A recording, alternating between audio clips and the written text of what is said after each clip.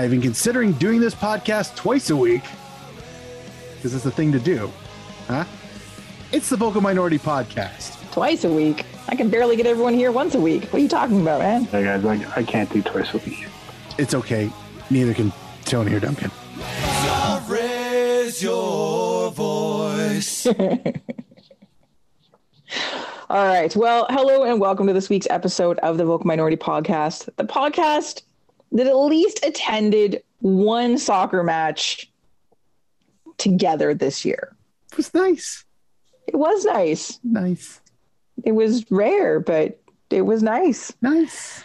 Maybe we'll make a return next year. Who knows? On this week's episode, we talk a lot of CanCon because there's lots to talk about. Get into some FIFA madness and try to figure out what's gone wrong with TFC. So that's like 2 hours. Just set that aside. Now to this week's panel. Editor extraordinaire. Welcome to Mark Hinckley. I do stuff, you know. You do lots of stuff. Yeah. Editing Tony's track from last week took like 20 minutes. So he's not going to listen to this, but fuck your track, Tony. Honestly, where do you go for? Where do you disappear to for 25 minutes? Explain that to me. It is the weirdest Zoom's goddamn fault. Why would it thing. be Zoom's fault? Anyway. Dear listeners, please give a warm VMP welcome, making his return as super sub. Say hello to gentleman James Grossi. Oh, fantastic. Fantastic. Yes. Thanks for the warm welcome, and yeah, it's been far too long. Way too long. The last one that we did, but yeah, it's been a strange year and a half, 2 years ish sort of thing. I think we're all sort of surviving and getting by, but I'm really excited to be back with you guys and to dig into all the various facets of Canadian and world soccer. Excellent. James, can I just say yes. that with that intro alone that you just said, you've classed up the joint. Right. You've practically undone all the declassing that those other two who aren't here, spoiler, would do on a yearly basis. So thank you. Thank you. I think it's the dulcet tones. I really do. I am so comforted. It's unbelievable. Seriously, I know. It's like being hugged. James, give me personally some bad news. Just go on. Mark, I'm afraid there's been an accident. Sounds delightful. How's that? Look good? Sounds amazing. As Mark alluded to, or just said straight out, Tony and Duncan are both slackers this week, so they'll probably be back next week.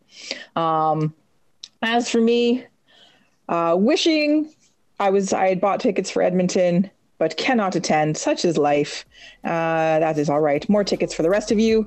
I am your host, Krista Knowles, and now to our show. Now my lyrics is spitting up when you cough. Pick apart pieces of my brain. I ain't never changed. Used to be the lowest in the game. Now I'm running things. It's changed. Pick apart pieces of my brain. I ain't never changed. Used to be the lowest in the game. Now I'm running things.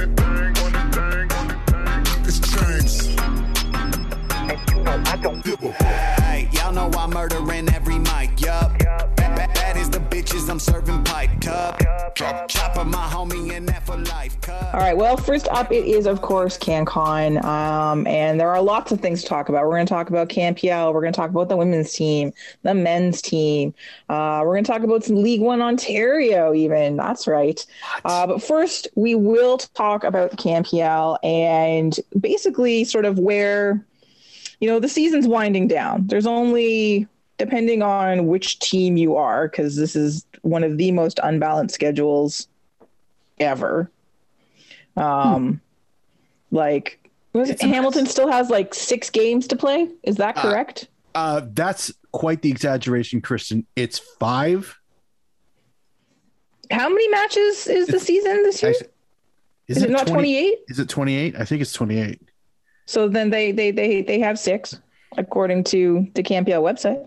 Well, Well, I mean, it's a good thing they're not in any other competitions then. or anything. Anyway, it's so you've got anywhere from six matches left to play to 3 matches left to play as the range for the CanPL teams. But what is important right now, but the thing to note is that anywhere from 2 matches to 6 matches, because Atleti only have 2 matches left. And does it really matter? No, because both they and the Eddies are both officially out of playoff contention. And I think, and you know, Valor is, God, I just used Valor. That makes me hurt. Winnipeg is likely to join them soon, as they are not great, but they have a faint hope. They have a very faint hope. I think what's interesting with both of those teams, Edmonton is obviously they just struggle. And not that I want them to struggle. I want Edmonton to do well based on their history, based on having known people in and around their organization, all of those things, you know, and you don't like to see any team struggle for this long. But like a tiny little part of me, like, it's kind of like, see, it wasn't all Jeff Paulus's fault. It's not his fault. And yes, that's biased towards, you know, a friend of the podcast, but it's tough because they have some good pieces and they have some really good young talent. And then you look at Atleti and wonder, you know, is it, you know, what happened? They obviously didn't bond or learn much when they were in Spain before the season started. Is this a Mista thing? Is it, you know, first year team doesn't have quite the foundation yet? Like, you know, like it's an interesting sort of thing to look at what the problems are. Well, if he leaves, it would be a bit demystifying. Thank you. That giggle's all that joke's worth. Honestly. I was wondering where you were going to go with that one. I was waiting. I was like, I had my CSI Miami sunglasses all ready to go. Yeah. I mean, I like to think I telegraphed the crap puns, so there should be no with that build up. Nobody who's listening to this should be like, oh, he's got something insightful to say, and leans into the podcast as if you can physically lean into it. Yeah, I mean, it's weird to say I suppose in the infancy of a league, the gap between being a 3-year-old club and a 2-year-old club shouldn't be that much, but it kind of sort of is. And I mean, I've heard many rumblings, shall we say, of, you know, Calgary and Hamilton having a huge advantage based on how they pulled their players. They basically took a core of players that each side was quite familiar with, and then just sprinkled around to fill in the gaps, and voila. And I totally understand that gripe. That is a legit gripe. And I don't know if other teams could have done that, but anyway, Ottawa. It seems like they're like, at what point do you go, it's like, oh well, they're still trying to figure it out. They were all in the same bubble for 1.5 seasons or 1 1/3 seasons. Like, I don't know if there's any real disadvantage that they had, such that they've got only 6 wins. So yeah, it's crazy. Yeah, I've got a lot of time for Alan Koch in Edmonton and for Mista in Ottawa. When it emerged that he was going to become their coach, it was a nice little throwback to the dark days with TFC, and so for him to come back and experience some more Canadian soccer after the rough ride that he had that first time around sort of brought a smile to my face. But I think the thing that stood out for me with these two clubs being the ones that are first eliminated from the competition is that for teams that didn't really have a strong identity, and you can talk about, you know, the Atletico Madrid identity and how strong that is, and the difficulties with transplanting that into a group of Canadian players. But for teams that didn't have that foundation that you mentioned, something to really build on in the frenetic pace of the scheduling this year, there wasn't a lot of time to institute those sort of principles and to lean on those experiences that you formulate as a group. And so, you know, we look at the rest of the league. You know, you look at Cavalry and Forge, the two teams that Mark mentioned may have had a bit of a head start just from having a pre-existing pool of players, and you know, Halifax and the success that they had at the Island Games last year. And granted, it took them a little while to get going, and they've had to, you know, make some changes along the way.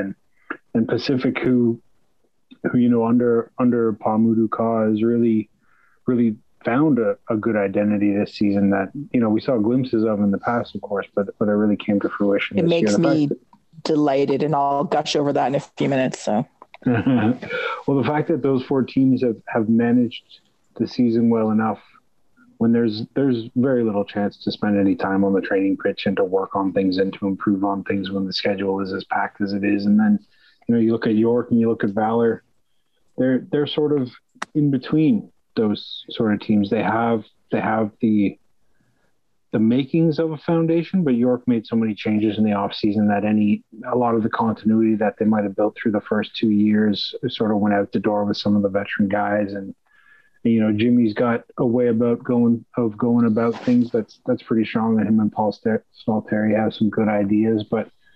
And then, you know, with Fowler and the departure of Rob Gale and bringing a new coach in, it sort of, if I look at it from that sort of remove of, you're not going to be able to grow the team tactically and identity wise as much as you'd like during the course of the season, that the teams that are sort of left standing at the end are the ones who had a little bit more to start the season. Yeah. And it's interesting looking, sort of looking on balance now, looking at Halifax and looking at York. Like, they're almost the same team in terms of their stats. You know, they score goals, they let goals in. There's very little difference. Their goal goal differential is nil almost, right? Like, and in and around the same amount, you know, they're in the same place in the standings, almost very similar points wise. They've played the same number of games. But it is two very different teams and two very different approaches. And then you look at, you know, you mentioned the top of the table, top four, and you know, like Halifax is in that top four, but really it's a top three, right? Like it's Pacific, Calgary, and Hamilton. Those are your go-to teams, right? And they have been this season, especially, you know, obviously adding Pacific into the mix, and what Paul Maduka has built on from last year. And I will say this again, I want him to be super successful. And I know someday he's going to leave Pacific, but not yet. I am so impressed with that, what he's done with that team. But I do think it is interesting that once again, it is these three teams. So the Pacific is almost the outlier because their first season was not good. Rough. Yeah, rough is a good way of putting it. You know, like there was issues with how they were playing. There was issues within the team itself, you know, and all this stuff. But with everything, and so I think we're probably, you know, who it's either going to be Halifax or York, I think, is going to take that fourth spot for the playoffs. But it could be fun. It could be a fun little race to the finish, and that's what you want, right? And who's going to take the top spot? I do think Pacific will probably hang on. But again, Hamilton has 1,000 games in hand, so who knows? But what I sort of wonder with all of this, so, you know, we're three years into this league, and none of the years have been typical, right? Like your first year is your first year. Was a bizarrely split schedule, clausura, apertura, whatever, like just general madness, right? So you got your weird first year stuff. And then you have your island games. And then this year, you have like your split, your bubble, and then your league, but you're not really traveling. Like it's all very, and it's tough, right? Like this is super difficult. And with the teams that are struggling, even though coaches have been fired and things have changed and stuff like that, coaches have stepped down and so on and so on. But do organizations, do management teams, do they get a little bit, do the ones remaining, I guess? So like looking at Edmonton, like Koch, he's not really going anywhere, and looking at Ottawa, does that sort of give them a little, do they get one more season just based on, the world, picture me gesturing at everything. Really elaborate gesture. Thank you. I've been working on it. I tend to think that like everyone gets, like, I don't know if these years count when we're counting up the number of birthdays that we've had. Like, I'm fine with that. Yeah, I think we just sort of hit stop on the clock, and whatever happens. And then when we find ourselves on the other side, we go, all right, that was an experience. Where were we? I thought it was pretty harsh for Winnipeg to decide to move on from Rob Gale, a guy who's done so much for that club. And yeah, so that was tough. There are decisions that clubs will make. Sometimes we get a bit of insight into why they're making them, and a lot of times we really don't. So I would be absolutely shocked if given, this year and the Island Games, Atletico were to decide that Mista, the guy that they picked to be the right guy to do this job for them, wasn't the right guy anymore. I don't know if the quality of data that you'd be making that decision on is of the quality that you necessarily want to make. But this is a tough business sometimes, and the seats are always relatively warm. Yeah. Sure. I don't know if it's because of the bubble that is the KNPL, and I don't mean that in a COVID way. It's just it's an insular place. Yeah, it's very insular. So like the idea of we had a rough season and we're going to let go of you as a coach because of, this is year one or year two or year three. Like, it just feels like there's a part of it's like, oh, that's so harsh. Like, is there a coach that deserves to go? And I mean that in a high level footballing way, not in a quaint Canadian. This is our current real attempt at being a full professional National League. Watch us walk before we begin to run. Like letting Rob Gale go. I know he did a lot of great things in Winnipeg, but they were losing, I think outside the bubble, they couldn't cope. Yeah. Right. And for me, and not to say that he deserved to go, I still don't know. I still don't know that, oh, that was harsh, or yeah, that was definitely the right move. I don't know how to read into that yet, because it still feels like a lot of clubs are they still haven't got a core that they're firm on to keep building off of, short of Calgary, short of Hamilton. I feel like Halifax threw just about everything out and started fresh, and they damn near won the thing. So until like clubs have that identity, I don't know what this is a terrible answer. I know this is a terrible answer, but and I'm willing to own it. Okay. But it's just, I don't like Mista will probably get another season or two, because also I feel that Atletico wants him to develop as a gaffer, as much as they want to develop players for their brand, their system, their global club. So for me, the only one that I ever sort of saw on the bubble. Again, Gale sort of surprised me, but again, they really did stumble outside of the Wibble. Is Jim Brennan being, long-term coach that has had little to no success with this club so far. And I figure if things don't turn around a little more, or if they don't really compete for that fourth spot down the stretch, I can see that relationship ending. Yeah, I think that's a valid point.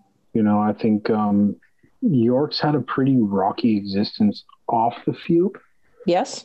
Well, and so, between the rebrand and the sort of figuring out exactly how the home stadium was going to be and everything, and maybe this is just my natural conservatism when it comes to making big decisions. But I mean, when you are establishing a club the way that so many of these teams are doing, you really don't want to be making, big decisions that radically throw out whatever progress has been made over that time, and, Sure. And sometimes, granted, that is the right move. I think, Pacific, Michael Silverbauer wasn't, whether it was that he wasn't interested in staying here or they weren't happy with the results, however it was that it played out. Bringing in Paul was the right move for that group. And, I'm sure Jim is well aware that, he's got it. The clock is always ticking, and he's got to start putting some results on the field. But they really doubled down with a young team this year.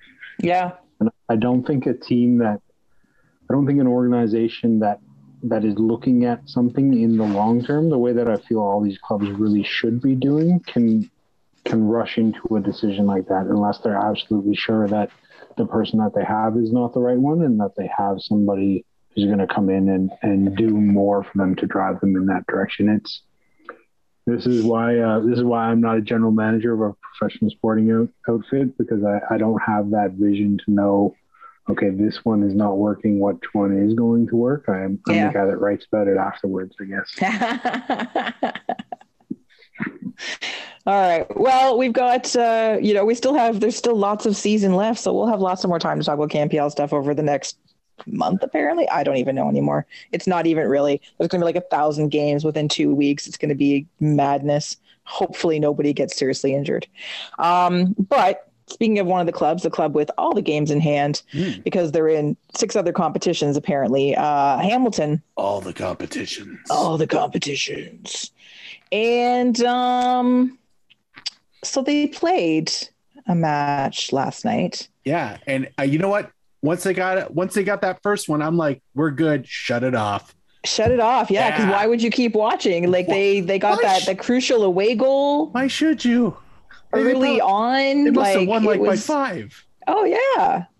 6 minutes in. Come on. It was a thing of beauty. Their captain scored it, Yeah, it didn't go well. Go wrong. Nothing can go wrong. Nothing can go wrong after the 6th minute. Yeah. But then disaster struck. In the form of 3 goals by Santos de Guapiles. Yeah. It didn't go as planned. And for a team that has had, maybe not surprising, but I'm still going to use the word surprising, amount of success on the road playing in CONCACAF, which has been great, which has been a lot of fun. It's always delightful to see any team go into CONCACAF, go into anything like that and be successful. But this match did not go well for them. And you can't hinge it all on the Moba Bully situation. Everyone needs to let it go. I'm sorry, Mark. Wasn't hanging on that. I know you weren't, but everyone else just needs to let it go. Please, for the love of God, just let it go. Stop talking about it. It happened. Just stop. And yeah, it's from the free kick that tied it up, and then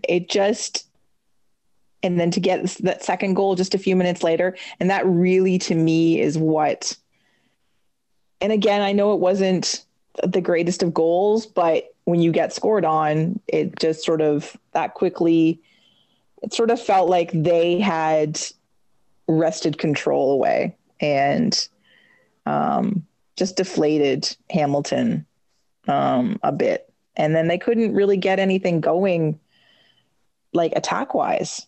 It just, nothing ever seemed to come, to fruition out of the midfield. It just, nothing seemed to be working.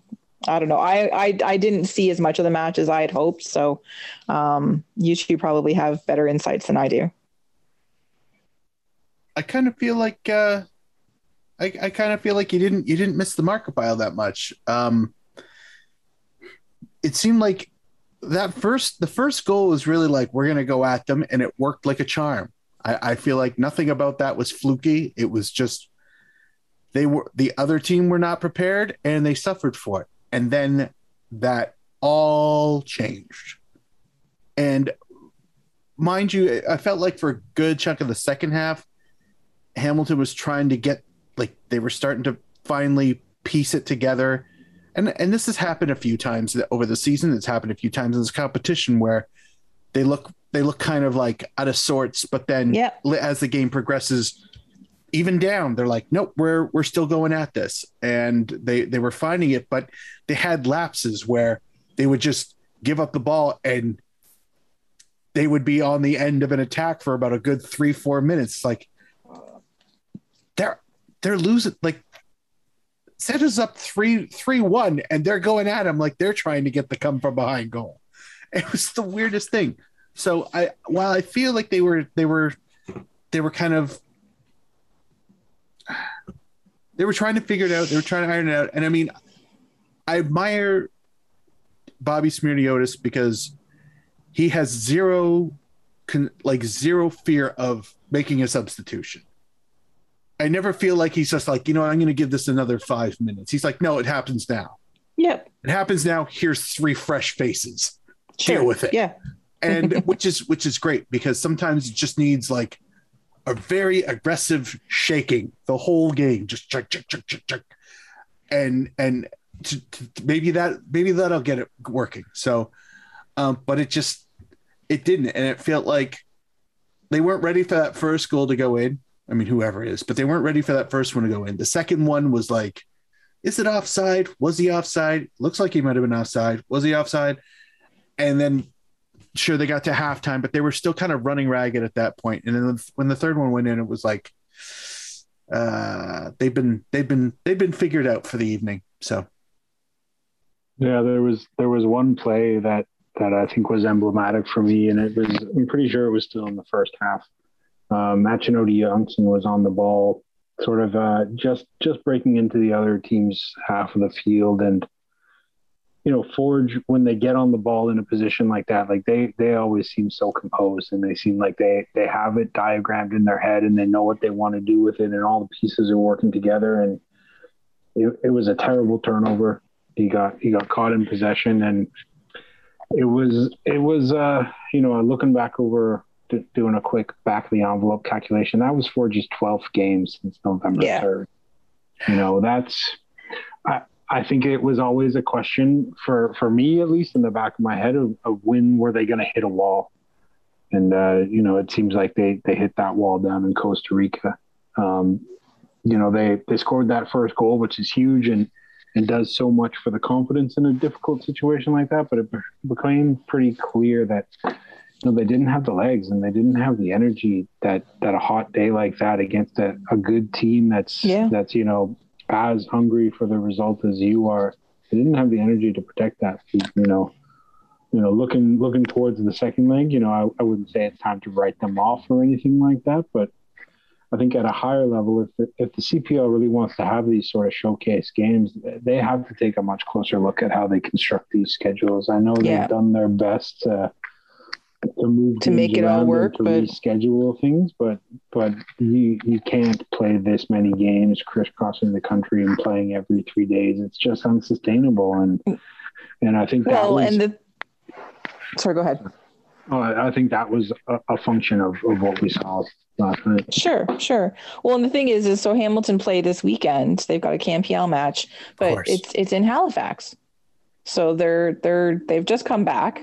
Well, not just come. Well, no, they've just come back. So they're flying out to the East Coast for a Saturday match. Then they have to come back,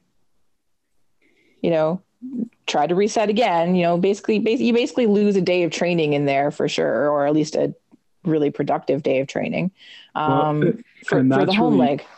That's really been the big thing for me. And I've talked to several of the coaches about this over the years. And, if this is really a league that wants to be developing players and wants to be, developing the game, the time that you spend on the training pitch and the time that you spend preparing for an upcoming opponent by studying the film and the time that you spend, going over your own footage and studying your own games is immensely valuable. The whole concept of, players need games and everything like that, but they also need time in between those games to digest what it was that they experienced and to really improve. And, to go back to the point that I opened our CPL conversation with about, teams that had an identity and just needed to work out the kinks have succeeded and teams that didn't have really struggled. And I think that this needs to be something that, now, as you said, the last 2 years have been, pretty chaotic and understandably so. But I think as we go forward, we need to factor in that, this is a big country and travel time is going to be a factor. And we need to find ways to really allow these teams to put their best foot forward in these kind of competitions. And, having to travel to Halifax a couple of days after getting back from Central America is just not really not doing that. Yeah. Well, we will again. This season comes to an end soon, and we'll see what happens with Hamilton in terms of where they progress to in other competitions. But we're really, really hopeful that next season brings some sort of sense of normalcy and, a proper balanced schedule. But yeah, as you were saying, James, like real thought towards how matches are scheduled, both within the league itself, but also in respect to other competitions, because the league's desire, of course, is to have their teams compete in, for cups like this for stature. But yeah, it's been tough. keep watching, people. Please do continue to support and pay attention. Also, please do continue to support the union. They need it more than ever. But let's move on to a potential someday in the future. Well, it's part of their ambition to be a CanPL club, which is the newest League One Ontario side, or one of the newest League One Ontario sides. But the one we're going to talk about today, because I'm from Peterborough, and Are you now? I am. Really? I know. Didn't know. I know that no one ever knows this. I never talk about. I know Never. ever. From the Kawartha Lakes region of Peterborough. Yeah. Indeed. Mm. Oh. So Electric City FC, which I have talked about before, is officially joining League One Ontario for next season, which we were pretty sure was going to happen. I could not see them being denied, but it is now official, which is wonderful and exciting. And they have so many plans, this club.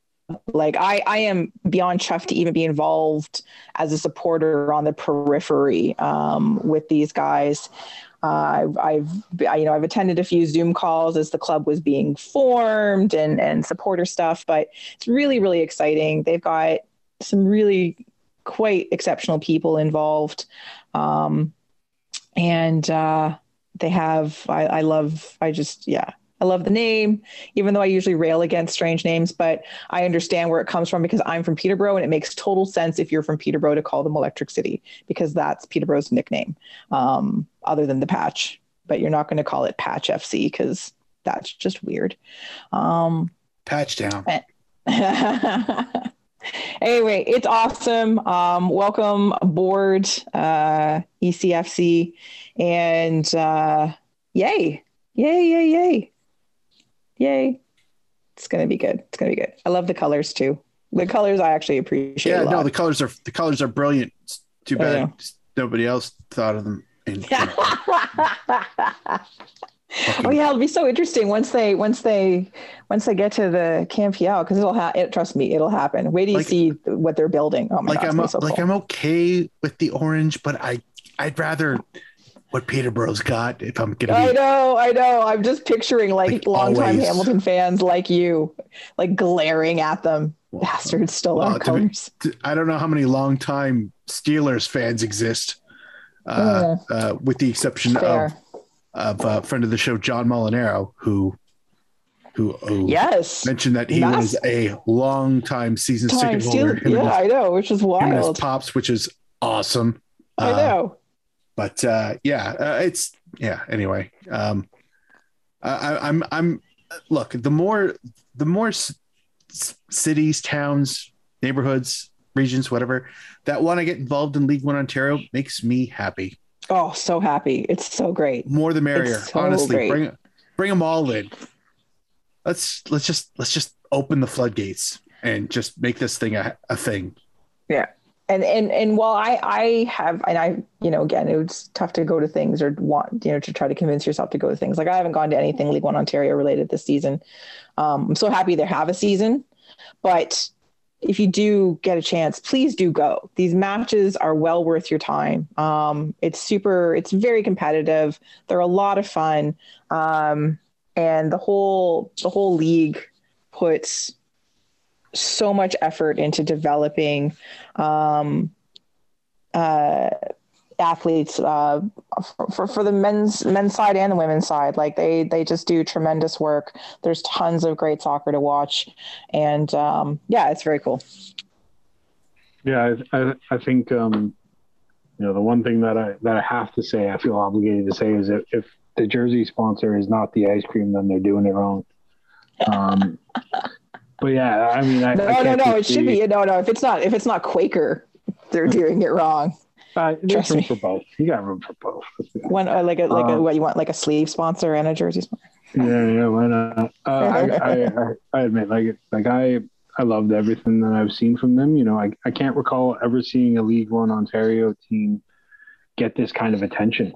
For sort of coming on the scene, and as Mark said, it's got to be this way for the future of the game in this country. We're a big country, and the more clubs that we have, and the more levels that we have those clubs at, is only good for the growth of the game. Word is BC is getting their semi-pro development league off to a start soon, and we need as many of those things as we can possibly get going here. And to be honest, it's always sort of fun to see that new club hype, that sort of first tentative steps into the world. And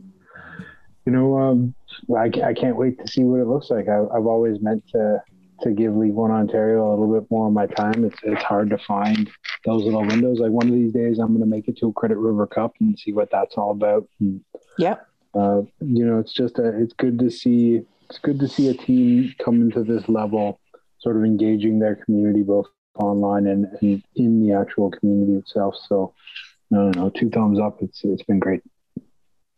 Yay. All right. A couple more things for the CanCon section, both having to do with the national teams. And as we've mentioned many times, the Canadian women's national team, XNT, will be playing the first 2 games of their gold medal celebration tour. And this is a protracted tour. It's going to be a bit choppy. So this Saturday in Ottawa, and next Tuesday in Montreal. And then the next matches are question mark. They're going to be out west. They're going to be maybe next month. We don't know. We don't have details yet. And what's been great has been seeing lots of people. Looks like lots of people are buying tickets. Lots of people want to go welcome the players and just like celebrate with them and cheer them on and just, have that moment that we haven't had a chance to have yet. But also, as we've mentioned before, these games are also serving as a bit of an advanced tune-up, a little advanced scouting for opponents for the Women's World Cup in 2 years. and they'll be playing one of the hosts, which is New Zealand. So that is good for everybody. If you've been on any of Canada Soccer social media or even the Voyageurs, we've been trying to retweet stuff as we've been able to. Just some great video and pictures of all the players arriving from their various leagues and clubs around the world, and just having a great time. That's one of the great things about this squad is how much. How close they are and how much they really do love and support each other. It's so, and they're silly and they have a lot of fun, but the gold medal tour, it's great that they're doing it. I still am surprised that they're doing it this year. I was convinced they were going to push it off to next year when there would be an easier time to schedule it. But kudos to them for finding spaces to make this work so that, the focus can go back and forth between the men's team and the women's team, which it rightly should. But yeah, so the women this weekend, you should watch if you're not going. I will watch. I'm not going. Thank you, Kristen. You're welcome. Yes, I too will be watching and not going. It's a little bit too far away from my home base here in Toronto. In normal times, perhaps I'd find some way to make it, but there's a lot of soccer right now, and so I'm just going to enjoy it from the comfort of my couch and have some warm thoughts about the Olympic experience that we. It seems like it was forever ago now, but time feels so long ago, but it wasn't. I know. Time moves very strangely right now, so. I think I'm still a little bit stunned that they were able to pull it off, and that, after so many years of putting in hard work and not getting rewarded, that now they finally get this chance to celebrate the success that they've had and look forward to a bright future. And as you said, it's both the men and the women these days. So, for the game in this country, it's I think we always sort of felt that 2026 and the lead up to that was always going to be a big period, and we're seeing some success a little earlier than I think a lot of us might have thought. Oh, for sure. I can't. Yeah, absolutely. I think, well, with the women, it's hard, but again, no, I don't think anyone, Beth's only been in charge of the side for just over a year now. Think about that. Yeah, and I think in addition to that, I think a lot of the team that reached the heights that they did was sort of on the way out, and this was going to be a project of who's the next group coming along. And so, but that's sports, Sometimes when you think it's going to happen, it doesn't, and then sometimes when you're not expecting it, it does. That's sort of the beauty of sports. Yep, it is. And then. So once everyone is done fetting the women part one, because again, they do intend to play in other parts of Canada. They the players are from all across the country and have played in stadiums across this country to, rapturous support. And as much as we are all on a high for the men's team right now, we're going to talk about that in a minute. Do remember that up until now, the women have pretty much almost always outdrawn the men and been better supported at matches because, well, the women have been better. So don't forget that, and don't stop supporting the women just because the men are now actually doing awesome things. Not that you shouldn't support the men. There's room for both in your hearts is what I'm trying to say here, people. Anyway, the women will play in other parts of Canada. So it's not, you either get to Ottawa and Montreal and that's it. You've missed your chance. That's not what's going to happen. There will be more games. However, the men have a 2-game home window, which is kind of cool, next month. And both matches are in Edmonton. And we will talk about, them in more detail the closer to it we get, although it's not really that far away. It's like 3 weeks, which is crazy. But the tickets have gone on sale. The pre-sale for the Voyageurs, and again, by the time this is released, Pre-sale for Canada Soccer will be over, but if you want to sit with the Voyageurs, you still have to be a member of the Voyageurs. Use our link, use our codes. You can only get those if you are a member of the Voyageurs. But as of recording, tickets are flying for both matches, for Costa Rica and for Mexico. We've already had to ask the CSA to open up our additional seats for the Voyageurs, which is fantastic. That's how fast they're going. People are flying from all over the country. I've been on Voyager socials, off and on all day, and seeing people like tweeting pictures of their ticket purchases who are literally coming from all over the country for these matches, which is massive. People people are flying to Edmonton still during a pandemic in Alberta, because of how excited they are about watching the squad. And a lot of the people I'm seeing are saying, I'm finally going to get to see the men's team play. And this is like their first time, and this is how they're doing it. So the response is huge. So congratulations to everybody who bought tickets, who's coming to tickets. It's great. Yeah, I think, we were all at that last game at BMO Field, and once I got in the building, you could tell there was something different about the vibe around this team. And it's not just the success on the field. But there's something about the Canadian soccer population has reached what hopefully is a bit of a critical mass. And you sort of see that with the tickets flying off the shelves.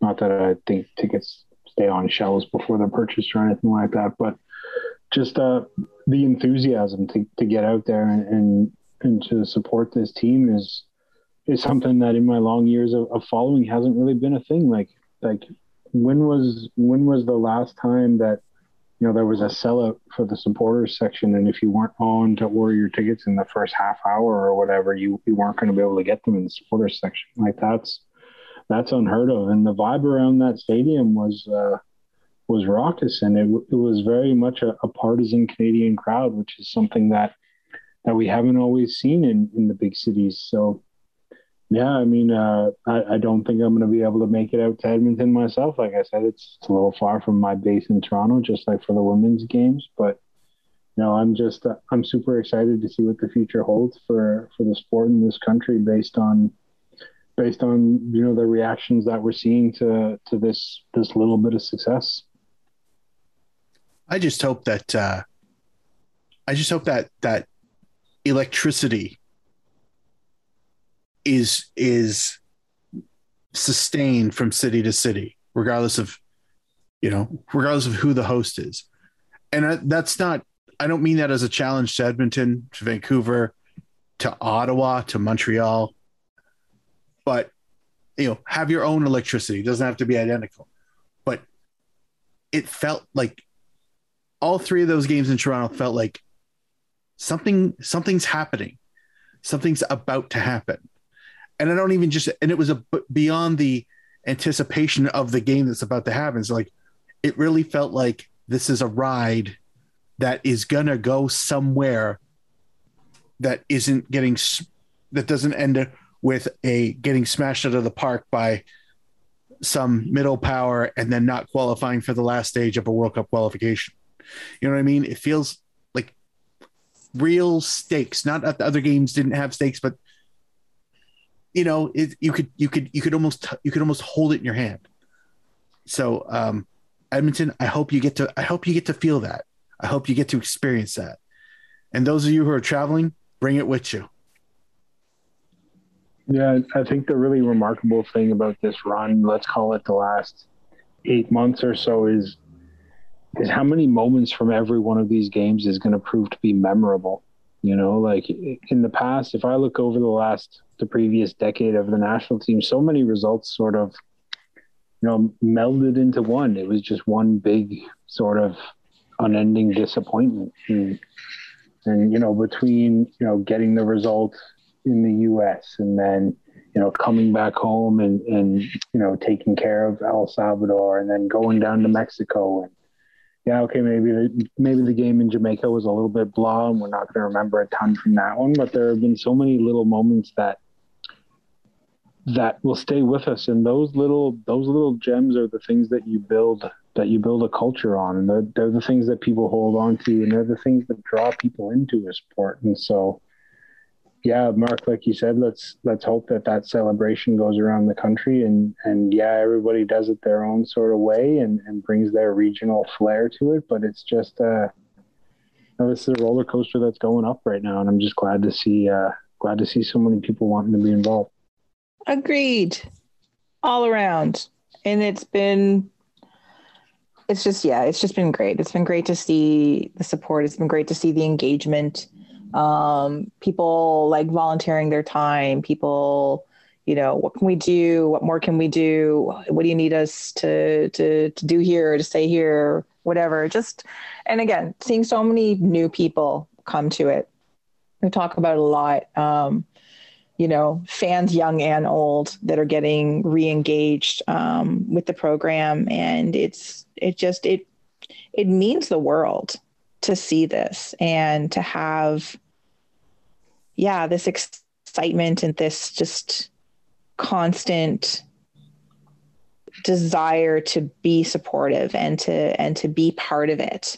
Because, you can feel when you've got these special things happening, and we kind of do right now, and it's awesome. So have an amazing time, everybody in Edmonton. We will, of course, be talking about this lots over the coming weeks, but everyone that's getting tickets, I'm so happy for you. I'm so jealous, but I'm so happy for you. It's going to be awesome.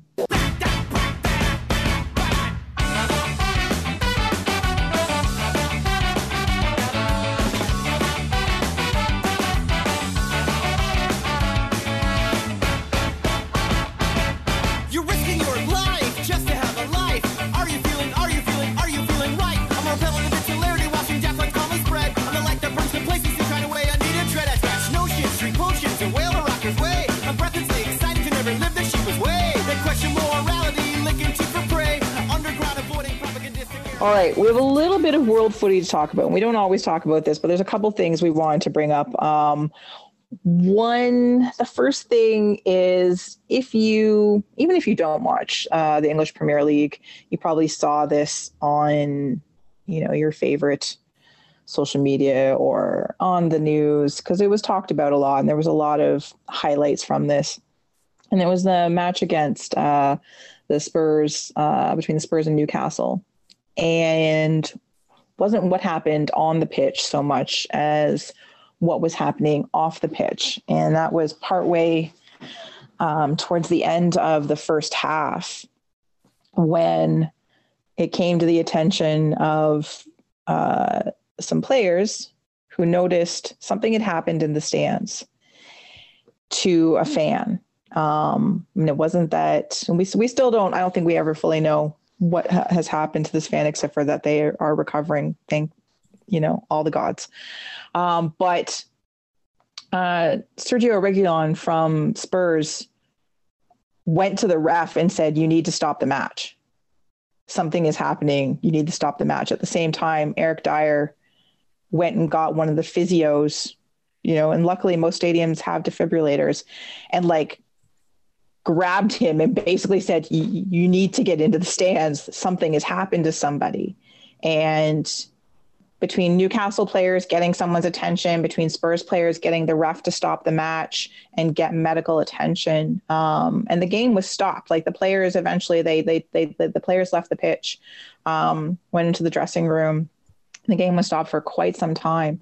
And the fan was given continuous medical attention, was eventually taken out of the stadium to the hospital.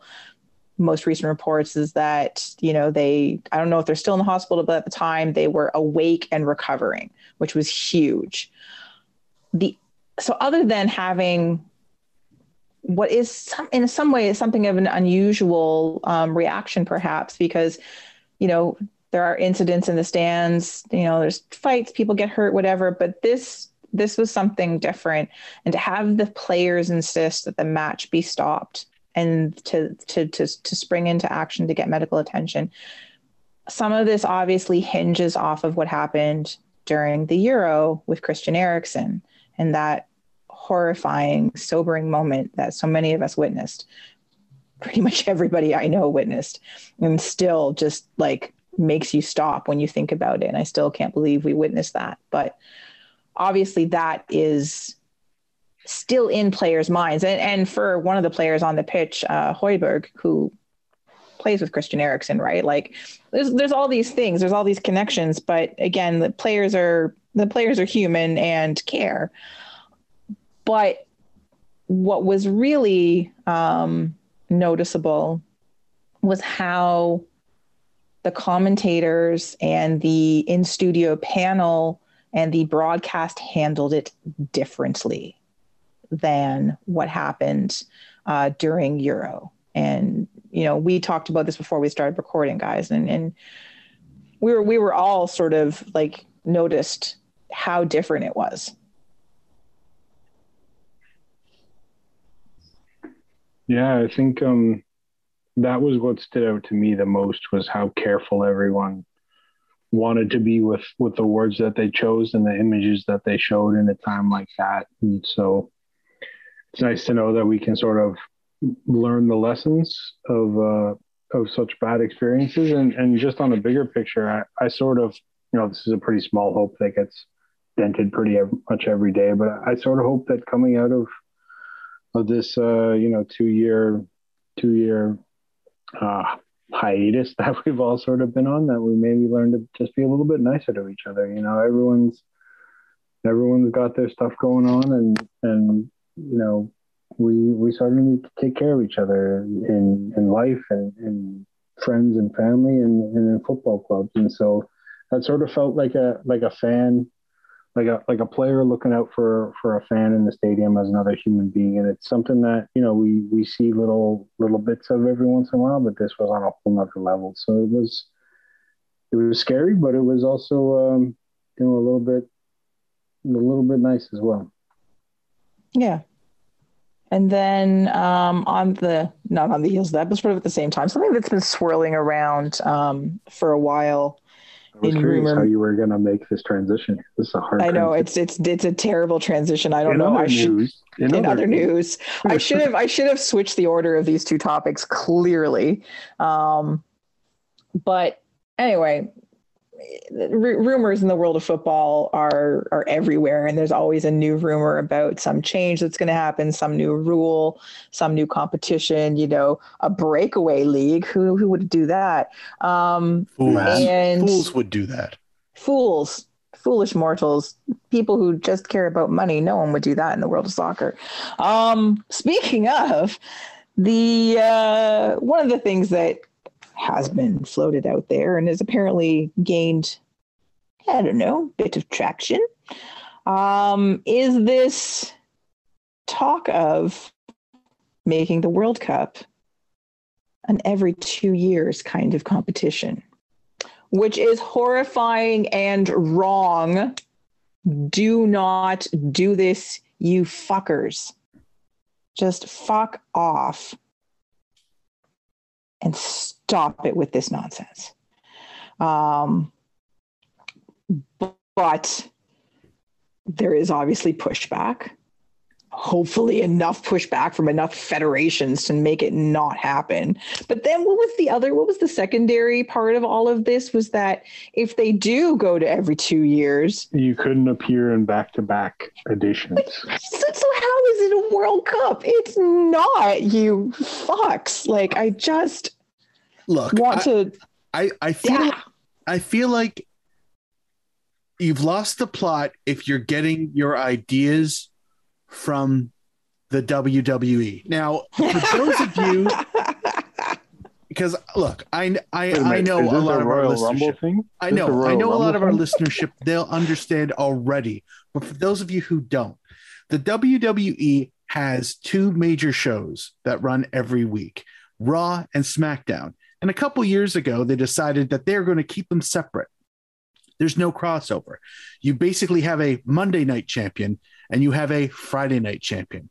And on those shows or even pay-per-views where they all come together. They hold the same prominence. And sometimes they have them fight one another for a spectacle, which is great. But it's artificial. The whole thing is fake in the sense that, the champion on Raw could never be on SmackDown. Why would he be on the other show? Because you wrote that into the script. Like, there's no reason to say Brazil was playing in the 2028 World Cup. There's no way they could be on the 2030 World Cup. Yeah, there is.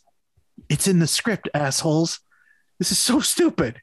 Everything about, the 2-year World Cup thing cycle, I get it. I get it from a money point of view. It totally cannibalizes UEFA, CONMEBOL, AFC, Africa. It cannibalizes all those continental championships because, let's be honest, I think we all rather would see a World Cup than a UEFA.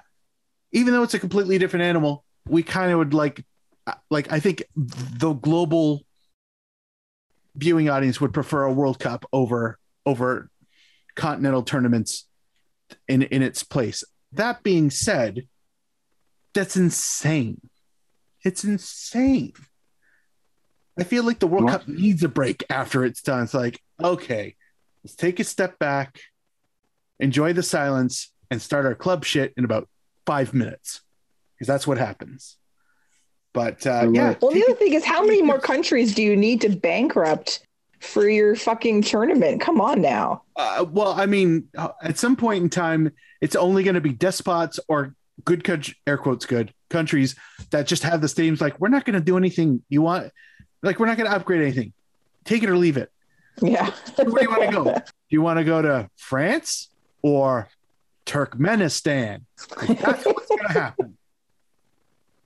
So anyway, yeah. Let me see if I'm following this right. So if you get knocked out of SmackDown, do you parachute into Raw, or is it the other way around? It is not. Arguably there is a promotion relegation system. There's another show called NXT. Now it's their development brand, and sometimes wrestlers go down, but more often wrestlers go up. And is that the Carabao? That's a Carabao, right? I'm trying to find the analogy here. There's no real good one. It's just wrestling, man. Also, my favorite part about this whole brand split, where you have the Raw show and the SmackDown show, each with its own set of rosters, there's two things. One, the one exception is that there's a women's tag team title, and they could be on either show because there's not enough women wrestlers to have two tag team divisions. Makes no sense, but hey, wrestling rules. The second one is that, and they, like, about 2 weeks ago, they just completed this. They had a draft where the representative from Raw would pick wrestlers they want to have. Representative from SmackDown would pick the wrestlers they want to have. So, so imagine if you will. This was their All-Star game. They had an All-Star game. Yeah. So basically, they're just, oh my God, like Infantino and let's just say the representative of the other alternate World Cup. We'll just say it's Mont Vic. They both show up. They both show up, and they both take turns announcing which countries are going to be in their World Cup. And it's just a shit show. But it's like, don't give them any ideas, man. They might be listening. It's true. They do listen to us, obviously. For the 2032 World Cup, I don't know what you want to call it. World FIFA Cup A team select South Africa, and then a bunch of people gasp and some people applaud, and then the other one, the World Cup B team selects Uruguay, and I just wanted to say Uruguay. Let's be honest, they wouldn't be selecting. There would be balls spinning around in a glass bowl. Oh, but you have to have balance. You have to have balance. Well, that's why there are pools. You know what I mean? Fine. Like the top 20 team are in this vase. Fine. Next 20 teams are in that one. But is a World Cup a World Cup if you have England and Germany in different World Cups? Argentina and Brazil in different competing World Cups. Do the two World Cup winners play each other in some indeterminate? That's definitely happening, and it's either taking place in Japan or somewhere in the Middle East. So what? Not on the moon? Won't we have colonized the moon by then? Come on, Moon World Cup. If Elon Estadio de Luna has not been, they haven't broken ground yet. Okay, Yeah. what about Sealand? We'll just have it on Sealand then. They'll No, be FIFA in doesn't FIFA by that recognize Sealand. because they're gonna need Damn it. countries. So Yeah, by then they will, exactly. My overriding feeling whenever I see something that's sort of outrageous like this, and granted, I was a little bit wrong with the breakaway league. It seemed like it was a touch more serious than could easily be dismissed. Is that this is a little bit of the priming the pump for something that is actually realistic that they want to do, and you throw out an idea that repulses everybody, but at the same time you're, in politics, they call it the Overton window. You're sort of opening up the realm for what's possible. So whether this is a negotiating tactic or a sort of laying the groundwork for something less egregious, who knows? But it wouldn't be a week in world football if we didn't have some strange rumblings coming out of somewhere. So that's This is par for the true. course as far as I'm concerned.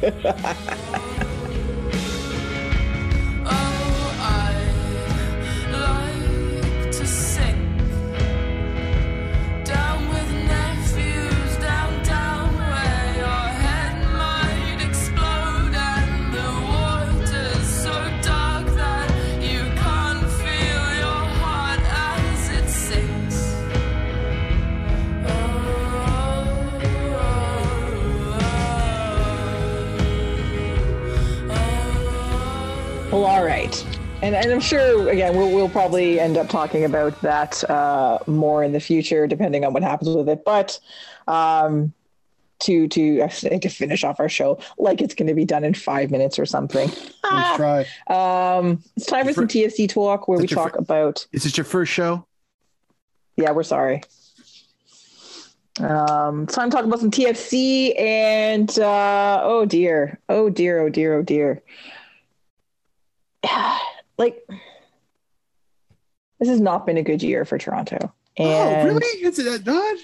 a lot of that Is this your first show? a lot of that is, quite frankly, their own fault. But there's also obviously a pandemic and injuries and regardless, they sort of had come together, scraggy little band of misfit toys to string together, a little bit of an undefeated thing and people playing for contracts for next year, young players getting minutes, maybe a DP looking like could be a DP, that sort of thing. And then this last week happened. And Did things go right? they No. did not go right. Those were two bad games. Bad games. Bad. It sounds They like were you're bad. punishing him. They deserve it. They deserve to be punished, and not in the fun way either. James, No mistress blank for them. James, is there a fun way that I'm missing? I don't A know. fun way to be punished? You don't know Is that? there? I don't know. Is This this is on? a children's show. Sorry, I forgot this is the family version of the show. Duncan and Tony aren't here. This isn't VMP After Dark. I apologize. Can I find this on the internet? Do not Google this while at work. Make sure you use incognito mode. What? Anyway. I don't think the two losses. Yes, it's two losses in a week, but I don't think each was the same as the other. Oh no, there Atlanta were two game- entirely different losses. Okay. I thought you were grouping them together as both woeful, terrible, downright despicable. They were. I thought they were woeful and terrible in completely different ways. That's fair. But so, James, one of the reasons we brought you on, other than the fact that we love and adore you, and we have not had a chance to have you on the show or see you in forever, is because TFC it's your bread and butter. It's what you do, and so you write about this team and you watch this team for a living. So if you're looking at the two matches, then. red cards and fights in tunnels and things like that notwithstanding. Although I admit, because I missed part of the Atlanta match, and someone tweeted at me, someone got a red card, I'll let you bet or let you guess who. I just assumed it was Richie. So that when I saw that it was... sensible pick. That is the sensible fullback. Well, of course it is. So when I saw that it was Alro of all people, who I get, yes, is a scrappy player, and the fact that he never gets yellow cards always amuses me. But I was shocked that it wasn't Richie, because I just assumed that it was Richie. But yes. So out of the two matches, which do you feel is the more egregious of the two? I don't even necessarily know how to parse that. You know what I mean? Like, a loss is a loss. And none of them are good as far as a team that wants to win is concerned. I think the distinction that I would make is that the Atlanta game was a game that was close. You know what I mean? Like, this was two teams that were sort of, fighting for pride and battling and throwing some very, very mild headbutts and, following each other up the tunnel and all the sort of handbags. And so that game was at least a contest, I felt. And then in Miami, it didn't really feel like it. We can talk about the schedule and how ridiculous that's been. And we can talk about, all the injuries the clubs had to deal with this year. But something that's been an issue with this club for a long time, like back to the Champions League run a couple of years ago, has been that, when it's a big game and when it's against an opponent that they get up for, they can find the level of the match. And the Atlanta game, you lose 2-0. The first goal is a little bit out of nowhere, a little bit fluky. And then the second goal comes in the 94th minute of stoppage time because you're pushing forward for an equalizer. That's a loss that you can take as a team, that, like, okay, this wasn't our night. We put in a good shift. But the Miami game, it just so bad. Felt like, and we've seen it a lot this year, whether it's in Cincinnati, there are certain opponents that don't inspire TFC to be at their best. And that's been a real battle this year for a team that thinks itself to be one thing, to find a way to do the things that you have to do when you're at the other end of the table, and those games are not pretty. Those games are gritty, and you have to find some way to win on nights. And there have been too many nights this year where TFC has found a way to lose. And in a nutshell, that's the story of their season. That's a good way of putting it. Yeah. The whole thing. Yeah. The whole season. I say this almost every week. The whole season is just so frustrating to see. To see talent wasted. It's the whole fruit rot on the vine, basically, is what's happening here. And there's so much that could go right. There's so much that needs to be recognized in under an individual lens for some of these players. Like for that match last night, like, one of the things that I know where you're going. Yeah. made me sad is that, we're watching Justin Morrow's career end this way. He played 250 matches. That was his 250th match last night. And, that was what we got. But you also have Jaquil getting a start, bright young player, finally getting some recognition. Finally. And again, it feels wasted. It feels like these are learning moments for these young players, but it's hard for them to learn when you've got not even disinterest, but confusion and poor planning around you. Right. So there's this real sort of sadness is the wrong. Well, sadness is kind of right. It's a not a disillusionment. I'm having trouble finding the right word. But just to see how good some of these players are in these individual moments and these individual performances.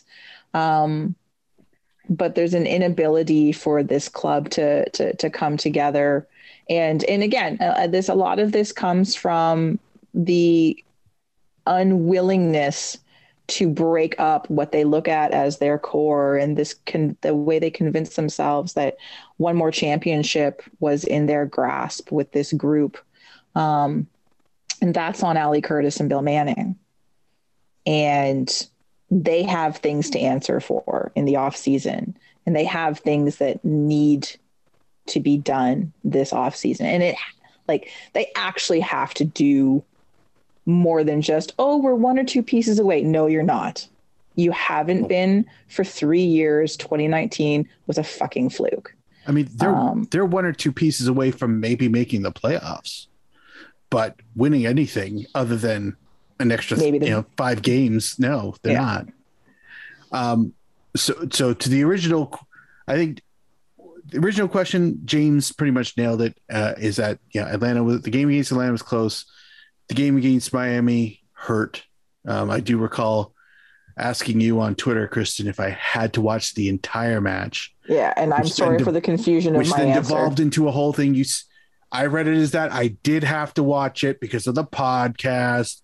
Sorry. And I gotta say that didn't have to. I'm sorry, James. That was one of the more entertaining parts of the match last night. Was seeing you could go back and forth on Twitter. That's what we're here for, everybody. This is we're here for you. Yeah, no, it's if anything, we're the sideshow, but we're a show.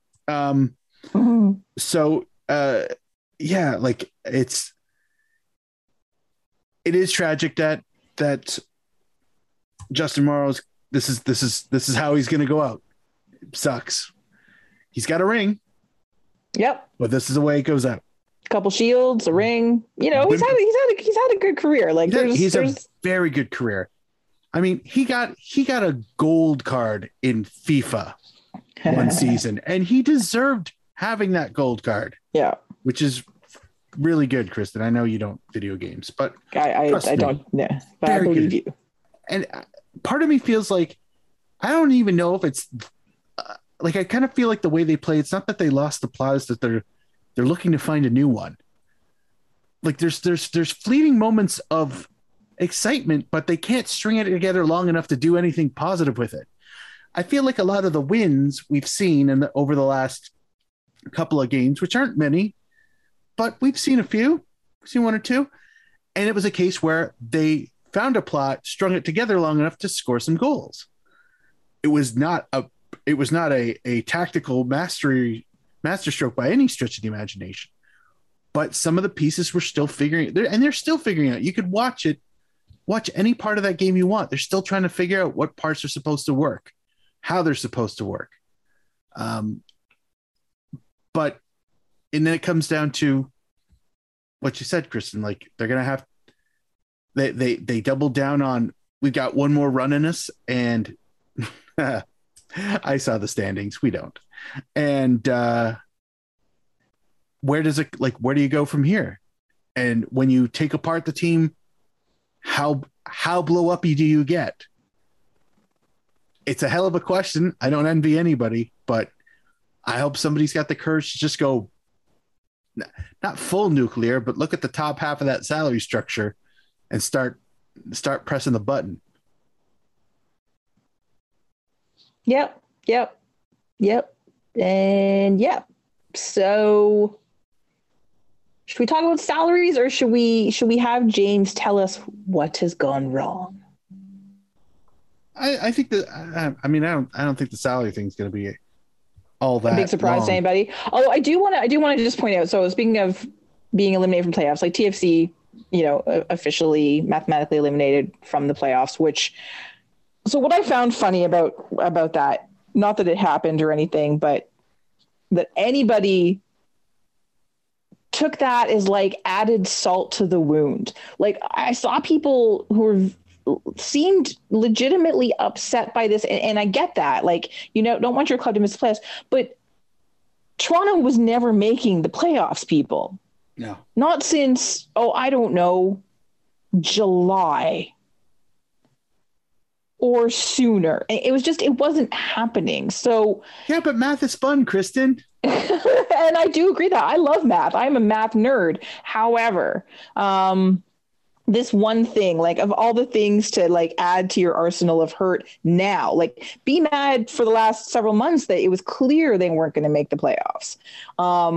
I guess maybe the officialdom gives you a little bit more friction of rage. Fine, I guess, but it just seemed like, you know, keep your ire, you know, where it belongs, which is on management for the most part, for what they've done with this club. Personally, that's my opinion. If you look at the salaries, and if you don't know what we're talking about, MLS Players Union, Players Association, they release the salaries twice a year. Anyways, it's delightful. It's one of our most favorite things, only because sometimes you can see how underpaid players are, you can see how overpaid players are, and then you can look for the players that you don't like, so you can decide whether or not they're being paid far too much, and you can have another thing to be angry about. So with TFC, there's a whole range of that. It's a fun little quarterly tradition that we do here in MLS land, where people and pull out the guys that they think aren't earning their way. So, you know, you gotta stick with the traditions. Well, I do want to point out a couple for TFC then, like a couple that are just not ones I think maybe I had forgotten. I did not realize what Omar Gonzalez's compensation package was. Motherfucker. Spectacular. How the fuck do you get that for an aging defender?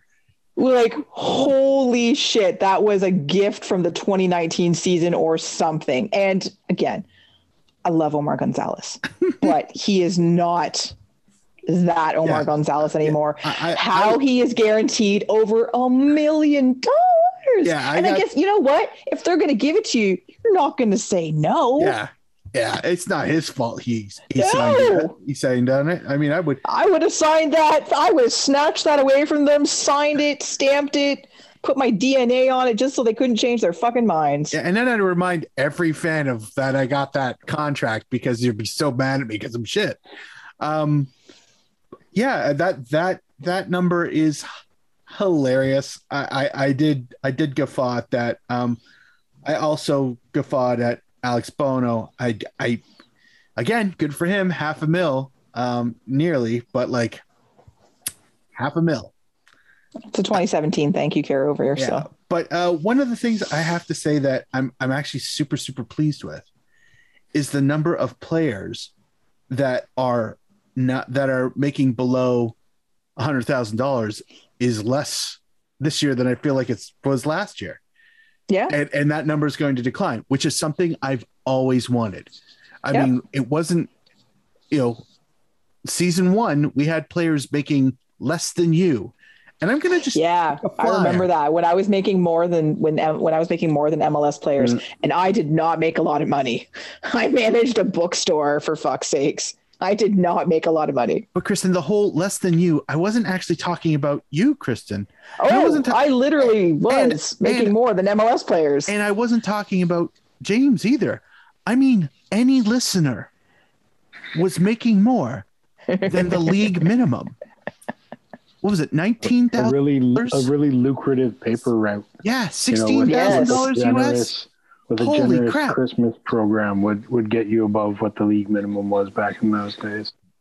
We had a striker who started a few games there was an article about how he had to take the subway to get to training.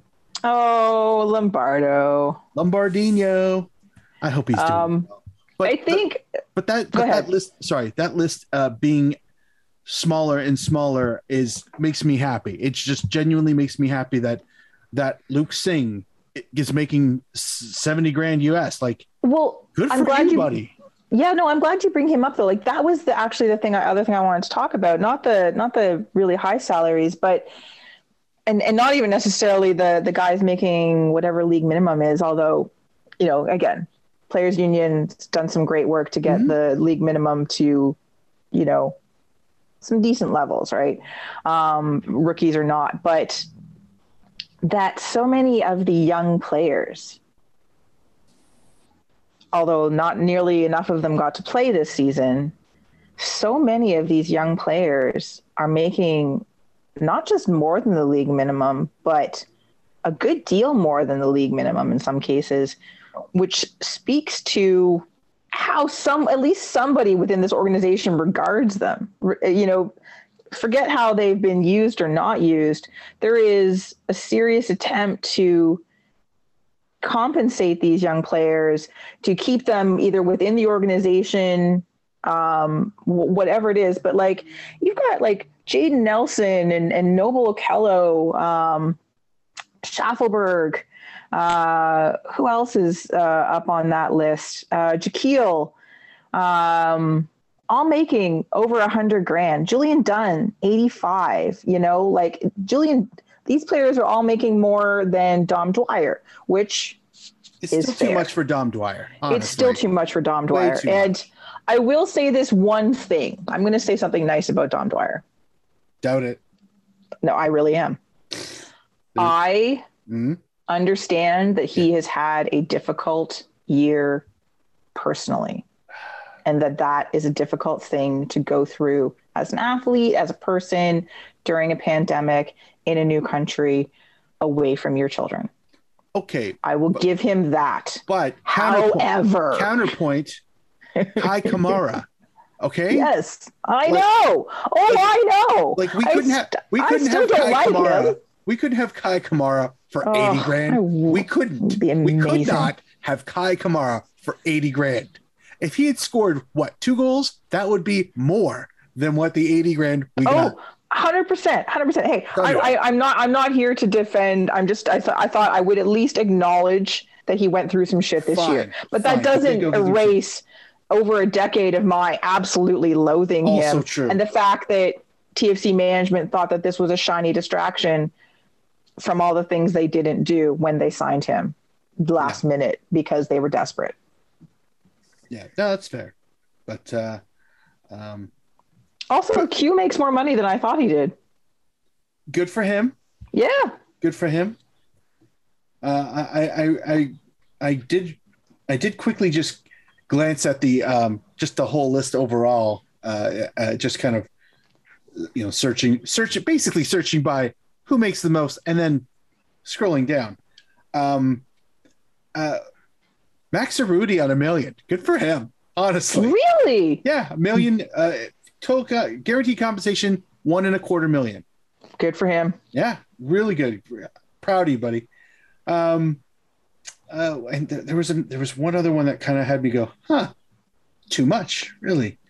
It wasn't Alexander Ring. He's on $1 million. From is that it? Actually, City. oh, okay. I thought that was high. I thought that was, Yeah, it's like past compensation. but there was I generally don't have a ton to say about guys' salaries. There's so many factors that go into it, both Of course. Oh yeah. what the team is willing to pay you and how good your Yeah. representation is or what situation you find yourself in. But a lot of these numbers reflect like they tell their stories in their own way. Like the Dom Dwyer one was one that I wanted to point out, and that's a guy who's coming off a big injury and a team is taking a chance on him, Mhm. a lot of, I wouldn't say a lot, a fair bit of this has to do with seniority too. Like Justin For sure. Morrow's number is clearly a reduced number based on, what he should be earning compared to other guys that have the kind of tenure in the league. I know there's some language in the agreement where based on the number of years that you've been in the league, there's a certain escalator that gets involved in Yeah. what your contract can be and stuff like that. And then you factor in where guys are coming from and all that sort of stuff. The numbers don't tell the story themselves. No, and I think even in Justin Morrow's case, like an argument could be said for past performance, for reputation, that he could make more. I say this without knowing, but I feel like there's a really good chance that he was like, I want to come back for one more year. Yeah. What kind of agreement can we come to? This seems fair. Yeah. Do you know what I mean? No, that's very much what I thought when I saw the number was something along the lines of okay, I by rights, technically speaking, according to the collective bargaining agreement, I should be on this number, but this is what we will do for the good of the team. Exactly. And that's completely how I see that. And knowing what we know about Justin Morrow, I think that's a pretty fair estimation. So are you going to ask me the question now? Yes. Yeah, yes. Go for it. All right. So James, what's wrong with TFC? Just one simple little question, eh? I think we're all sort of, as you said, like, even though the elimination just became official, we all sort of, we sort of knew in the back of the minds. And for the people that were disappointed, I understand that sort of, sports is the eternal optimist of everything. And you always sort of hope that the team can figure it out. And so people who were disappointed, I completely understand that. But, we haven't done our end of season media, and sometimes we get answers there and sometimes we don't. That's sort of the nature of asking a question and the situation that we find ourselves in. So I don't really have a great answer in terms of how the club moves forward from this situation. There are a lot of people such as yourself that want things to get blown up, and that want to see some really drastic changes. And then you can probably find an equal number of people who feel like this group in different circumstances with, home games throughout the season and managing to stay a little bit more fit than they have, finding that would be a big thing. Could be in a much different place than they are right now. So, I mean, those answers are a little bit above my pay grade, but I can hopefully, without taking, a half hour and 10,000 words, give you a little bit of why I think they are where they find themselves, if that makes sort of sense. And I think that the headline point is that this is a team in transition. This is a team that had the success that they had under Greg Vanney, going back to, wherever you want to start it. If you want to say 2016, it's probably the best place to put it. But, you can go a little further back and see the beginnings of that. And I don't know where you want to put the end period. Like, there were a bunch of different spots where you could say that this era ended, but I think that the team knew coming out of the Champions League and the difficulty that they had in that 2018 season that they were going to have to be making some changes. Sebastian Giovinco and Victor Vasquez left, and that sort of accelerated. I was going to say, that wasn't the team making changes. That was both of them chasing money. Well, I think the team itself was at the realization that this wasn't going to last forever. Nothing ever lasts forever in sports. The thing that makes good teams good is that they recognize when it's time to move on, and they make the decisions that have to be made to set themselves up to continue to find success while they're making those changes. You know what I mean? That's the dance that you sort of have to do. And so yes, those two left a little bit early, and that's always a pressure point. I sort of look at the departure of Giovinco and Vasquez and the addition of Alejandro Pozuelo as sort of the breaking point of that first generation or era or whatever word you want to use to describe it. That's sort of where I draw the line here. That was the first bit of, okay, that was the team that got us to those heights where are we going to be going forward? And that also coincides with the departure of Bezbatchenko and the arrival of Ali Curtis. I know, dealing with the Pozuelo transfer was one of the first things that Ali Curtis dealt with before he even, set up an office up at the BMO training ground. And that sort of worked out all right. In the grand scheme of things, they're MLS Cup finalists. You lose to Seattle again. That's not great, but it's tradition. There's an element of you're not going to win every game, and sometimes the bounces aren't going to go your way, and that's both the beauty and the tragedy of sport. But I mean, they were able to put that team that had such success into the past and sort of find a way to move forward, and that's sort of where I make that initial distinction. And then 2020 hits, and we get 2 games into the season, and I don't think there is a person or a general manager or a corporation or anybody in the world, even ones that probably should have plans, like, maybe governments or something like that had a really good playbook for how we go about doing business as usual when business is anything but usual.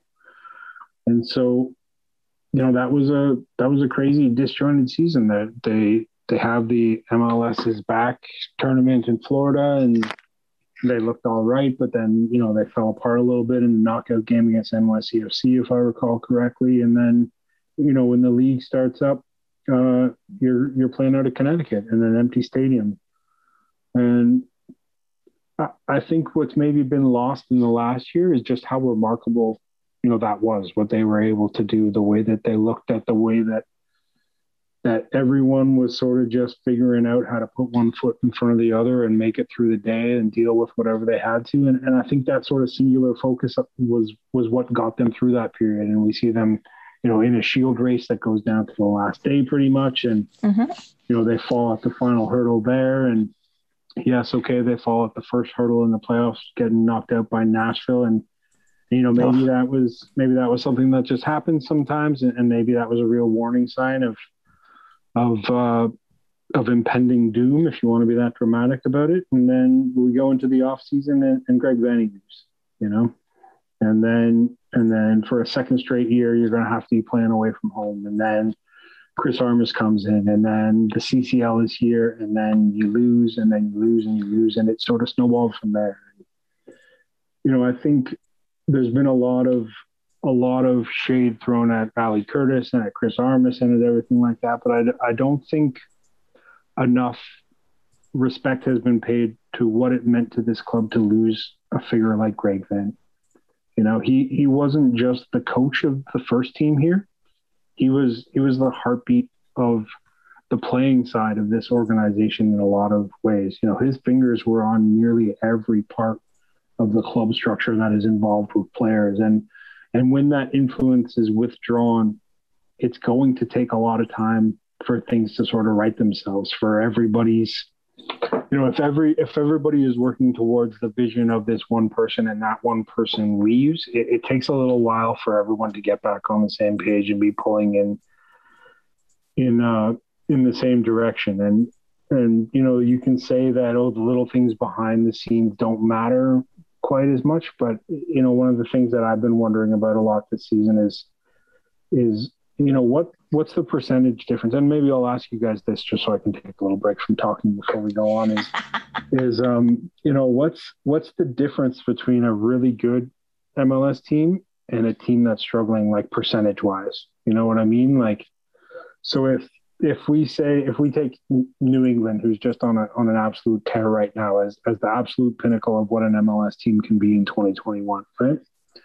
What percentage do you think they are firing at that TFC is short of? Is it 5%? Is it 10%? Is it 20%? Like, I don't know where to put that number, but I do know that all of the little things that make a difference in what a team can create, the little 1% here, 2% there, how many points does it cost you to be based in Florida? For like, all of those little things add up. And so while I take a break here to get a drink, where do you think the percentage lies between the absolute best and the absolute worst in MLS?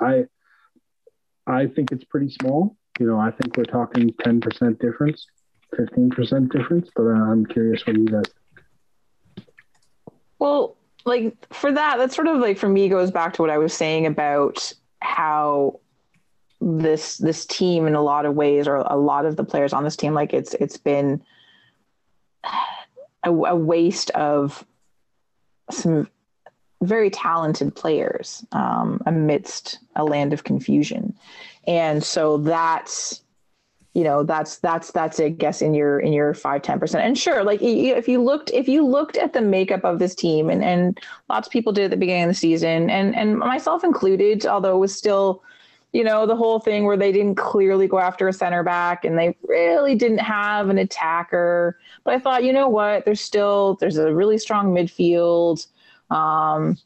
There's some nice potential for attackers. There's some really talented young kids. I thought on balance, this would be a competitive side, and I feel like it should be. Now, I do think that there were mistakes made in how this team was deployed for, you know, during Chris Armas's time. And that, you know, that plays into your percentages, right? You can have talented players, but if they're not playing to their strengths, then what does that do? And I think that's a lot of the frustration for this team, right? Is that it's not TFC the early days when we were like, just, you know, we'd have a couple good players and the rest was like, oh, you know, this was a, you know, maybe not as deep a team as TFC has had maybe a couple years ago, but still, like, this isn't when players are healthy. And that was, you know, that's also obviously contributed to it. A lot of injuries. Holy fuck, a lot of injuries. This is still a pretty deep side. So, like, if you look at, if you compare them to other teams above them, right up to like maybe the top 4, there's a lot of, you can fill in a lot, you can draw a lot of lines, right? They'll be like, yeah, this would match up here, this would match up there, when everybody's playing to their best ability, when everyone's playing to what would be best for them as a player. And again, we've only seen that in little chunks and little snippets. And that's where those margins fall, right? And you know, and then the thing that has always driven me crazy about TFC, except with the exception of like one season, and this includes under Greg Vanney. Like, it took me a long time to warm up to Greg Vanney, and I appreciate everything he did for this club, and he surprised me a lot of the time. But for somebody who was a defender, an all-star defender, this conversation again. Yes, forever and ever. Amen. How does this team not know how to defend? Holy fuck! How do they still not know how to defend? Like, how? I just and you have strong defensive players, like people that this is what they do, and yet none of them seem to remember how any of that works on a consistent basis, and it drives me mental. And yes, part of it's because I was a defender when I played, so I'm very partial to this kind of thing. But to see, you know, that was a big part of TFC's season was goal concession, and how often they did so, and how early they did so. And it took them until 2/3 of the season before they found a way to come back into games, because that first goal knocked them flat every single time. And that was what was hard to watch, was to see that this team of competitors, many veterans of championship winning side, you know, winner of trophies, that sort of thing, would let a goal knock the wind out of their sails. I don't know. We could, we could literally go on. That the fragility has been a word that has struck with me, that has stuck with me and struck me a lot throughout this season. The way that a team, like you said, who have, you know, gone into Azteca, or that even beat Club Leon in the preseason, as we were so fondly reminded, many a time that they couldn't find that next gear. And I think that goes to what I was saying about, you're a team that needs to go through a transition and recognizes it. And then you go into the next phase of that, and the person who was going to be one of the architects of that leaves. And so now you're sort of scrambling to fill that hole, and then the season sort of gets away from you. And I think what I mentioned about maybe that Nashville defeat was a bit of a warning sign. Was I think they used up all the gas in their tanks to make it through that season and to see that season to the finish line. And when this year came around, and when things weren't better, and when they were playing in Florida again, and then you bring in a guy like Chris Armas, who I think was meant to be a sort of a catalyst, a guy that could motivate the guys, a guy that would, if the players didn't have the energy, Chris was going to find that energy, and he was going to imbue them with his energy. I've never seen somebody who was as rambunctious on a Zoom call as Chris Armas was. I think that was the thought process. And when push came to shove, there just wasn't gas in that tank.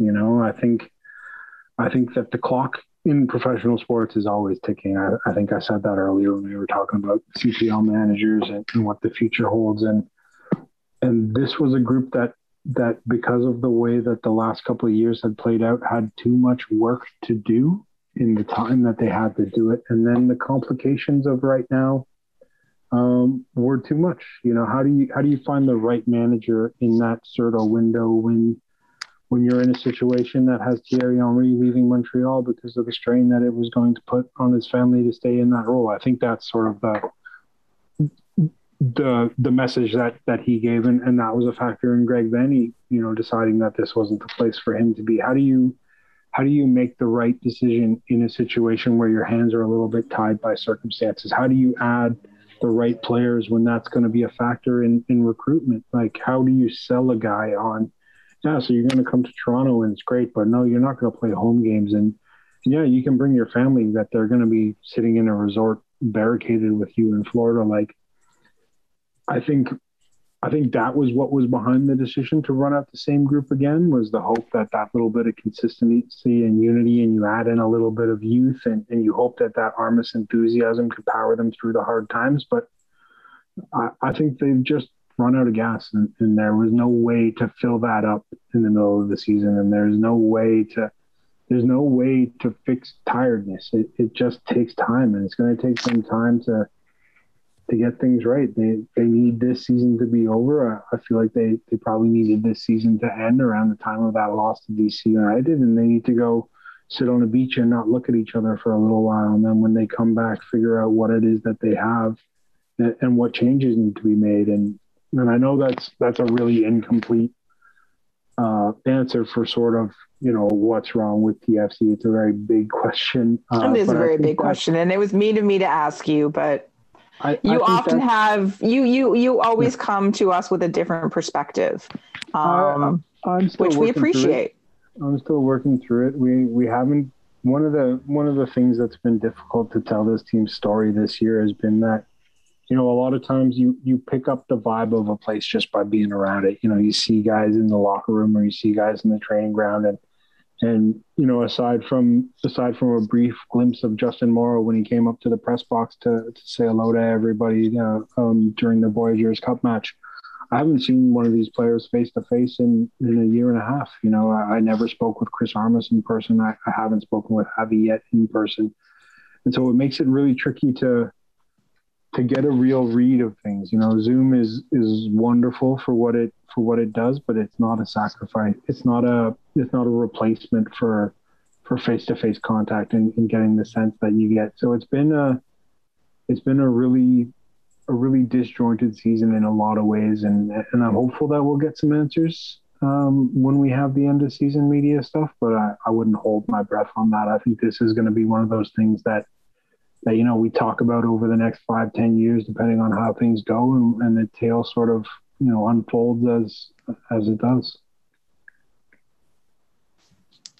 Yeah, what James said. I was going to say, I feel like maybe we leave it at that. Yeah. The only thing I kind of want to just circle back to is the Vanny part of it. I think it's an often not overlooked, but kind of glossed over. We just kind of figured that whoever the new person was going to come in was going to resume service just the way it was before. Yada, yada, yada. Everything is great. They won't be as good. They're getting a little older, but, still be successful. And we had that glimmer of hope at the beginning, becoming the champions of Mexico. It was amazing For a hot minute and a half. But it felt so good. But then, we all saw how it went. But I feel like Vanny was far more important to how the machine was run than we really gave it credit for. And I think, hindsight 2020 and all that, but I kind of feel like, and not to say that I would want him back. I hope he's happy where he is. But if he were here, I don't know if they would be as, shall we say, results, deficient. I think they'd be at least a little better than this.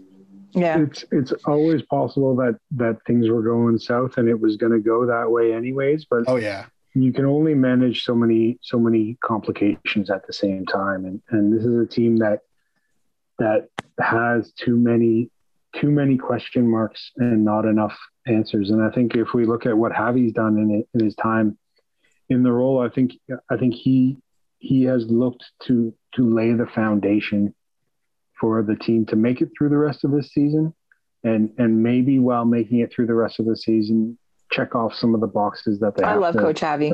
Make for next season. Yeah, the Notebook is great. The Notebook is great. The stopwatch, the website. I honestly, you know what? I have a lot of time for him, and I doubt that he will get an opportunity next season. Because that's not the way MLSE operates, really. Greg Vanny notwithstanding, it's not quite the same situation. Vanny was already in the organization, has a little more MLS cachet than Perez does. Although, man, you look at his training, what he knows, what he's accomplished in his short career, and I'm just like, damn, I really like him. I have a lot of time for him.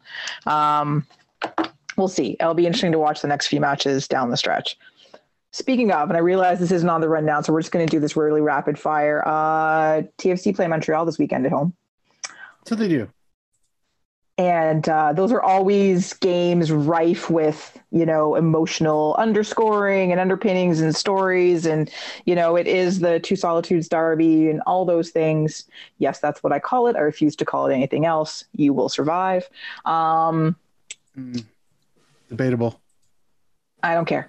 We don't have time because this show is going to be 2 hours with just the three of us. It's going Duncan and Tony. This is their fault. This always happens though. When it's only 3 of us, suddenly the shows get longer because we think, oh, we have more time. Do we? But do you have a player to watch from Montreal, James? Oh, player to watch from Montreal. I've quite enjoyed what I've seen from Choinière of late. He seems to be that's a good lively, show. Good Canadian guy to keep an eye on. Aside from that, the usual pieces come to mind. But yeah, I'll stick with Choinière. Fanny, the keeper. Oh God, is he still the keeper there? I was going to say, is he still the keeper there? Hey, look, if not, it's Wanyama. Either way. I was going to say, or Wanyama. Yeah. That's the next. Only because I still can't figure out if that experiment is actually working or not. But it's hard to say. I think sometimes it's working, and then I'm like, oh, what was the point of this? Yeah.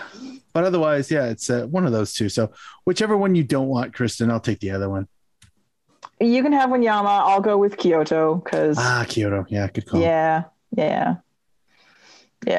I was almost sure you were going to say Mihailovic. He's really been the straw that stirs the drink for them this year. I know. I'm trying to avoid the super obvious person who's likely to do us damage and go with the next level down, which is Kyoto. So yeah, or Wanyama, but it's Kyoto in this case.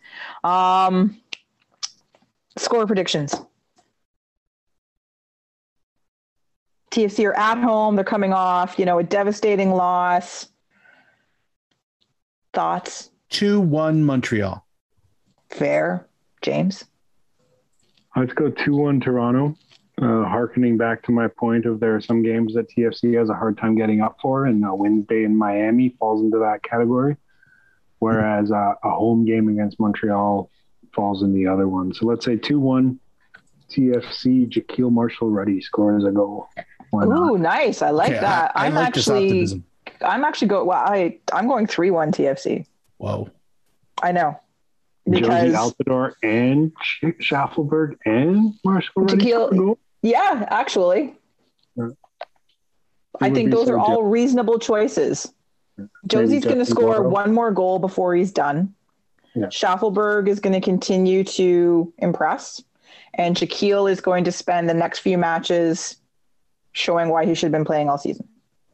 I don't disagree with you, but just in this game, like, you never know. It's the same thing with TFC should have signed Mark Anthony Kaye, or TFC should have signed Jonathan David or Tejan Buchanan.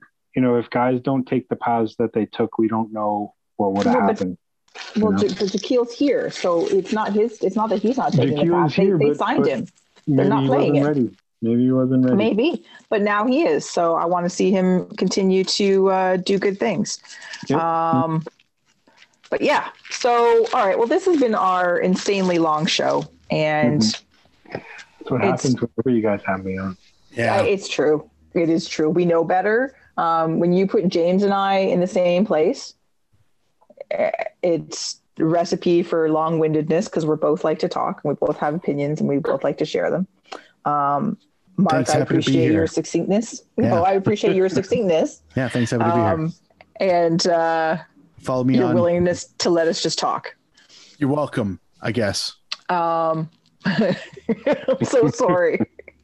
You know what? No, thank you, James, for coming on. It's always a good discussion. Like I said, it's a different perspective, and we look at things a little bit a different way. And I think we had some good chats. So, dear listeners, you got a bit of a bonus this week. One, you got the delightful James Grossi. Two, you got some extra driving time, cardio time. Why are you selling the fact that this is long? At the end, this needs to go at the front. I'm sorry. At this point, we're just like patronizing them, patting them on the head. Good job. You did so good getting through. You made it all the way to the end. That's so good. It's like the monster at the end of the book. All right. Well, I want to thank everyone for listening. Please join us next week when we talk about the women's national team versus New Zealand. See what happens with Hamilton when they get to play on home soil, and TFC, and whatever else is happening in the world of footy that we wish to talk about. I have been joined by 1/4 of the Vocal Minority podcast. No, I guess 1/2 because I'm part of it. Do you count yourself? 1/3? I don't know. I get confused. The mathing for the panelist always throws me off. Nerd? I know I am, and then I get confused. I did, and then I dashed it to bits. All right. Hates fractions.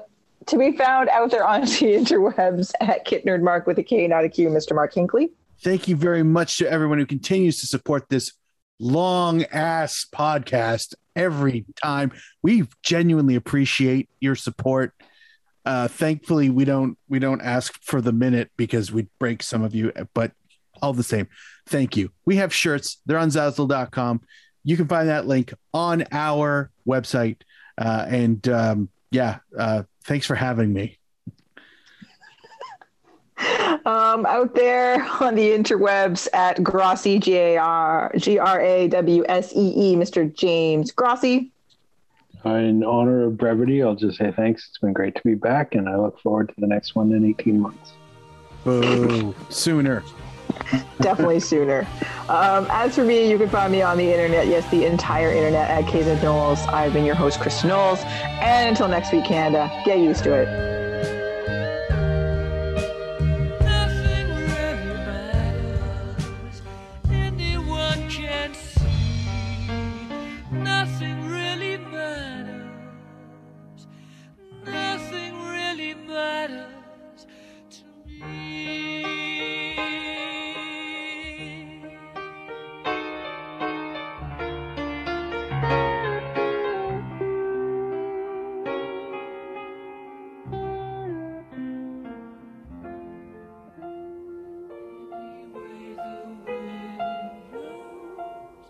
Fagundes.